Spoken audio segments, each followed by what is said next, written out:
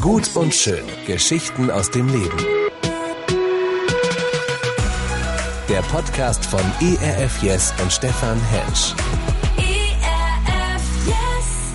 Hallo und herzlich willkommen zu einer neuen Folge in unserem Podcast Gut und Schön. Es ist so schön, dass du heute zugeschaltet hast und dabei bist.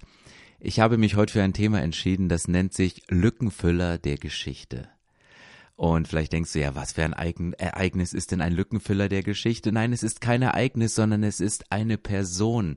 Und vielleicht fühlt sich der ein oder andere auch so als Lückenfüller der Geschichte, weil er denkt, wo nehme ich denn meinen Platz ein? Was ist denn mein Platz? Und heute möchte ich mich mit einer Person beschäftigen aus dem ersten Teil der Bibel, aus dem Alten Testament, und das ist Isaak. Isaak, eine Person, die sich als Lückenfüller der Geschichte fühlt und die oft als Lückenfüller der Geschichte bezeichnet wird. Aber vorab möchte ich ein kleines Gedankenexperiment machen. Wenn man einen Film dreht, dann hat man eine Kameraeinstellung und Licht, um das mal einfach zu skizzieren. Und meistens nimmt man einen Verfolger und der Verfolger wird auf das Wesentliche im Stück gerichtet. Und je nach Kameraeinstellung wird das eine scharf gestellt und hell ausgeleuchtet und andere Dinge, die werden durch Unschärfe im Hintergrund ausgeblendet oder in den schattigen Hintergrund gestellt.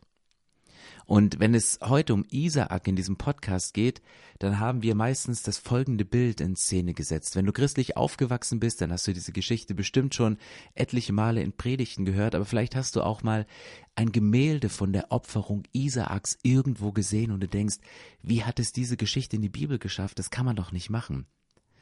Und wenn man dieses Bild im Kopf hat, wie wird von den meisten Leuten dieses Bild in Szene gesetzt und beleuchtet? Es ist die Opferungsszene. Man sieht das schmerzverzerrte Gesicht eines Knaben, eines verzweifelten Vaters und im Scheinwerferlicht glitzert die Klinge eines geschliffenen Edelstahlmessers in der Nähe einer stark pulsierenden Halsschlagader von Isaak. Und dann predigt man ganz schnell wieder über Abraham, über den großen Glaubenshelden, über den Mann, der den Glauben hatte, um mit seinem Sohn solche krassen Schritte zu gehen, dem Gott versprochen hat, ihm Nachkommen zu schenken, die so zahlreich sind wie die Sterne im Himmel. Und Isaak ist wieder ausgeblendet. Und Isaak wird wieder zum Lückenfüller der Geschichte. Mit seinem kleinen Intermezzo dort auf diesem Berg, wo er möglicherweise geopfert werden sollte. Und in der Bibel wird mehr davon gesprochen, was mit Isaak geschah, als darüber, was durch ihn geschah. Und ich möchte heute mit diesem Podcast mal die Perspektive wechseln. Betrachten wir die Geschichte mal aus der Sicht des Sohnes Isaak. Isaak, um es mal ganz auf den Punkt zu bringen, das war ein Leben zwischen Trauma, Krankheit und Familienkonflikten.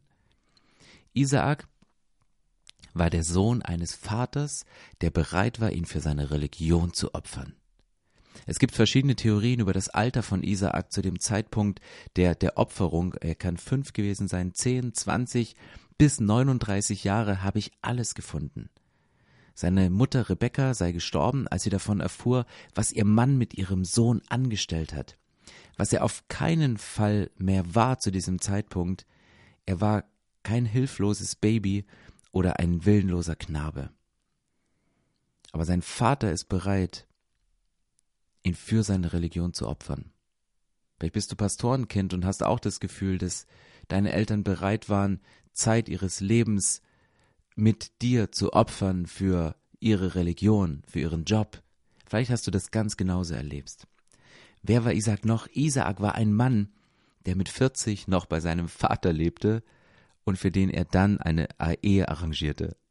Er musste, nachdem er 40 war, mussten die Eltern eine Ehe für ihn arrangieren. Das ist die Geschichte, wo Rebekka, diese Brunnenschönheit kam und mit Kamele versorgt werden mussten und der Diener, Abraham schickt einen Diener los und sagt, ey, such bitte eine Frau für meinen Sohn, der, keine Ahnung, was der hier immer noch macht. Der sitzt da mal an seinem Computer und der findet keiner und dann schickt er jemanden los. Und dann betet er für den zukünftigen Partner, weil er dachte, ich darf hier an dem Punkt, es ist immerhin mein zukünftiger Chef, um den es geht. Aber falls du noch einen Partner suchst, dann mach's genauso wie der Diener und fang an zu beten. Aber Isaak, eine Person, die mit 40 bei ihrem Vater lebte und für den eine Ehe arrangiert wurde. Isaak war ein Mann, der sich mit seiner eigenen Frau auseinandergelebt hat, weil sie ihre Söhne unterschiedlich bevorzugten. Die Söhne von Isaak waren Jakob und Esau, und als die größer wurden, stellte sich heraus, dass sie sehr, sehr verschieden waren, nicht nur im Aussehen. Der wildere und unternehmungslustige Esau, der streifte in den Wäldern umher und ging auf die Jagd und brachte seinem Vater Isaak manch gutes Wildbret mit nach Hause, und er wurde sein Liebling. Jakob, der blieb lieber bei den Zelten und beim Kochfeuer bei seiner Mutter Rebekka, er versorgte das Vieh, und so wurde Jakob Rebekkas Liebling. Und so kam es, dass diese harmonische Ehe von Isaak und Rebekka, dass sie einen Knacks bekam. Rebekka hielt zu Jakob, Isaak zu Esau. Und Jakob und Esau, die stritten sich viel, wie es ja heute oft noch bei Geschwisterkindern vorkommt. Jakob ging sogar so weit, dass er Esau mit List sein Erstgeburtsrecht abkaufte. Und so wurde die Freude am großen Segen Gottes für Isaaks Familie getrübt, durch diesen Betrug am Ende. Das heißt, er war ein Mann, der sich mit seiner Frau auseinanderlebte durch unterschiedliche Bevorzugung der Kinder. Und nicht, als ob das schon reichen würde, eine unheilbare Krankheit übereilte ihn. Isaak war ein Mann, der im Alter erblindete, der immer schlechter sah. Isaak war außerdem ein Mann, der am Ende seines Lebens von seinem eigenen Sohn und von seiner Frau betrogen wurde. Nicht irgendwann am Anfang, sondern am Ende seines Lebens. So viel Geld, wie er für einen Therapeuten hätte ausgeben müssen, das kannst du dein Leben lang gar nicht verdienen. Und dann kommt noch dazu, der Name von Isaak bedeutet Gelächter. Auslachen, dieses hämische Auslachen. Seine Mutter Sarah lachte ungläubig, als sie hörte, dass sie mit 90 zum ersten Mal Mutter werden sollte. Aber Gott zeigte ihr, dass bei ihm nichts unmöglich ist, und sie schenkte ihr den Isaak. Aber zuerst lachte sie, weil sie es nicht mehr glauben konnte, weil ihr Erlebnis in ihrem Leben ein anderes war, und sie hat sich damit arrangiert, kinderlos zu bleiben. Aber Gott hielt an seiner Verheißung fest und schenkte Isaak, und sie gab ihm den Namen Gelächter. Und mit diesem Namen ging er durch diese Welt. Da kommt das Gelächter. Und vielleicht hat man das ein oder andere doch mehr gelacht. Isaak ist aber die Erfüllung einer Verheißung. Fühlt sich so die Erfüllung einer Verheißung an? Wärst du gern die Erfüllung einer Verheißung, wenn das dein Part in der Geschichte ist? Also, du hast einen prominenten Vater, aber in seinem Schatten rutschst du ab in die Bedeutungslosigkeit. Deine Kinder haben Erfolg ohne Ende. Dein eigener Sohn, der dich betrogen hat, der wird als Stammvater der 12 Stämme Israels gehypt in der Bibel, und du verblasst hinter den Erfolgen deiner Kinder. Schöne Erfüllung einer Verheißung, oder? Will man so leben? Will man so Teil von Gottes Plan sein, um in die Bedeutungslosigkeit abzurutschen? In der Bibel wird mehr davon gesprochen, was mit Isaak geschah, als darüber, was durch ihn geschah, als das, was er vollbrachte. Warum? Gott erneuert eine Verheißung für die nächste Generation. Und ich möchte hier mal einen Text lesen, der steht in 1. Mose Kapitel 26, die Verse 2 bis 5. Darum zog Isaak in die Stadt Gera, wo der Philisterkönig Abimelech lebte. Dort erschien ihm der Herr. Geh nicht nach Ägypten, sagte er, sondern bleib in diesem Land. Ich werde dir immer beistehen und dich reich beschenken. Du bist hier ein Fremder, aber deinen Nachkommen werde ich das ganze Land Kanaan schenken, denn ich halte mein Versprechen, das ich deinem Vater Abraham gegeben habe. Ich mache deine Nachkommen so zahlreich wie die Sterne am Himmel und überlasse ihnen dieses Land. Alle Völker der Erde werden mich bitten, sie so zu segnen, wie ich dich segnen werde. Das will ich tun, weil Abraham auf mich gehört hat und meinen Geboten und Weisungen gehorsam war. Isaak war eine wichtige Persönlichkeit in Gottes Plan, obwohl er sich seiner Rolle oft nicht bewusst war. Isaak war eine wichtige Persönlichkeit in Gottes Plan, obwohl er sich seiner Rolle nicht immer bewusst war. Du bist eine wichtige Persönlichkeit in Gottes Plan, ob du dir deiner Rolle bewusst bist oder nicht.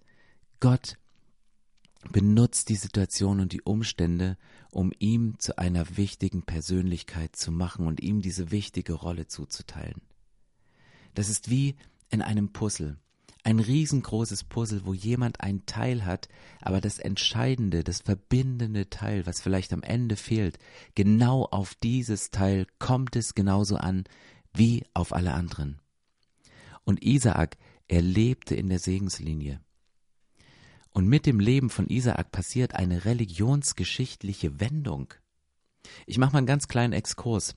Die Juden, das sind die Nachkommen von Abrahams Sohn Isaak. Die Araber sind Nachkommen von Abrahams Sohn Ismael. Und jetzt kommt Geschichte, Ismael oder Isaak. Es sind zwei verschiedene Linien. Isaak war der verheißene Sohn, auf den Abraham hätte warten sollen, aber er war ungeduldig und er ist mit seiner Magd auf Rat seiner Frau ins Bett gestiegen und sie haben Ismael, den Sohn, gezeugt. Jetzt muss man bedenken, dass Ismael ist der Sohn einer Sklavin, aber Isaak war der versprochene Sohn, der den Segen von Abraham erben sollte. Und es ist offenbar, dass man eine gewisse Feindseligkeit zwischen diesen beiden Söhnen zu erwarten hätte. Als Resultat von Ismaels Gespött über Isaak überzeugte Sarah Abraham, Hagar und Ismael wegzuschicken. Also du hast diesen Clinch, diesen Konflikt, den man heute noch spürt in gewissen Völkerzwistigkeiten, spürte man bereits damals. Und wahrscheinlich verursachte das im Herzen Ismaels eine ganz starke Verachtung gegenüber Isaak. Und ein Engel prophezeite für Hagar, dass Ismael sich seinen Brüdern vors Gesicht setzen würde. Steht in Genesis 16, Vers 11 bis 12. Also man merkt, Abraham, der Vater, hatte diese beiden Söhne, Ismael und Isaak. Und aus der Linie von Ismael sind die Edomiter entstanden und die Religionsgemeinschaft des Islam. Und der Sohn Isaak, der Jakob und Esau hatte, aus denen ist das Volk Israels und die Juden entstanden. Und jetzt muss man an dieser Stelle wirklich vorsichtig sein. Nicht alle Araber sind Muslime und nicht alle Muslime sind Araber und auch nicht zwischen jedem Araber und jedem Juden, zwischen Moslems und Juden gibt es Konflikte. Aber wenn wir in die Geschichte hineinschauen, ist dieser Urkonflikt bereits in diesen beiden Geschwistern vorhanden. Er ist bereits dort gesetzt. Und die aktuellen Konflikte sind nicht nur auf die Herkunft zurückzuführen, sondern beruhen teils auf aktuellen politischen Entscheidungen und auf Führungsstilen. Nicht zu vergessen, es gab jahrhundertelang Frieden zwischen diesen Völkergruppen, deswegen möchte ich hier keine stereotypen Aussagen machen. Nur ein Bewusstsein dafür schaffen, dass durch das Leben von Isaak eine religionsgeschichtliche Wendung passiert ist und er sich in diese Segenslinie von Abraham hineingebären lässt und gebrauchen lässt. Und es ist ein brisantes Thema. Der Koran führt eine Konfliktfrage in Bezug darauf ein, wer von den beiden Söhnen derjenige war, der versprochen war. Laut den hebräischen Schriften war es Isaak, laut Koran war es Ismael. Der Koran lehrt, dass Ismael derjenige war, der von Abraham beinahe geopfert wurde und nicht Isaak. Und ihr merkt, hier ist eine Spannung bereits vorprogrammiert. Und vielleicht erlebst du diese Spannung, weil du in einem Setting unterwegs bist, wo unterschiedliche Religionen zusammenstoßen. Vielleicht bist du verheiratet mit einer Person, die einer anderen Religion dient und tiefgläubig unterwegs ist mit Menschen anderer Religionen. Und du merkst, es kommt zur Spannung. Und wie löst du diese Spannung? Wie gehst du mit diesen Spannungen um? Treibt es dich ins Abseits oder macht es dich präsent und bewusst und konfrontierst du in dieser Situation? Aber ohne dass Isaak es merkt, ohne dass er eine große Tat vollbringt, beginnt mit seinem Leben eine religionsgeschichtliche Wendung, deren Auswirkungen wir noch bis heute spüren. Er, der die Segenslinie seines Vaters aufnimmt und fortführt. In Römer 9, Vers 7 im Neuen Testament steht, nicht alle Nachkommen Abrahams sind auch wirklich seine Kinder. Denn Gott hatte zu Abraham gesagt, nur die Nachkommen deines Sohnes Isaaks werden das auserwählte Volk sein. Sein Leben fühlte sich so unspektakulär an, dass nichts von ihm berichtet wurde, was er gemacht hat, sondern nur, was mit ihm gemacht wurde. Das Vertrauen, welches er bei seinem Vater sah, und das steht in diesem Bibeltext, das lebte er und wurde somit in die nächste Generation übermittelt, und so geht die Segenslinie weiter. Er hat einfach das Verhalten und das Vertrauen seines Vaters imitiert. Er hat es nachgeahmt und er hat in dieser Segenslinie weitergelebt.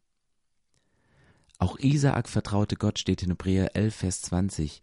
Darum segnete er seine Söhne Jakob und Esau im Blick auf die Zukunft. Auch Isaak vertraute Gott, darum segnete er seine Söhne Jakob und Esau im Blick auf die Zukunft. Er vertraute Gott, er ordnete sich seinem Vater unter, er vertraute, dass Gott ihm bei der Partnerwahl nicht einen reindrückt. Er lebte ein Leben der Hingabe an andere, er lebte voller Vertrauen. Das fühlt sich vielleicht nicht so sehr spektakulär an.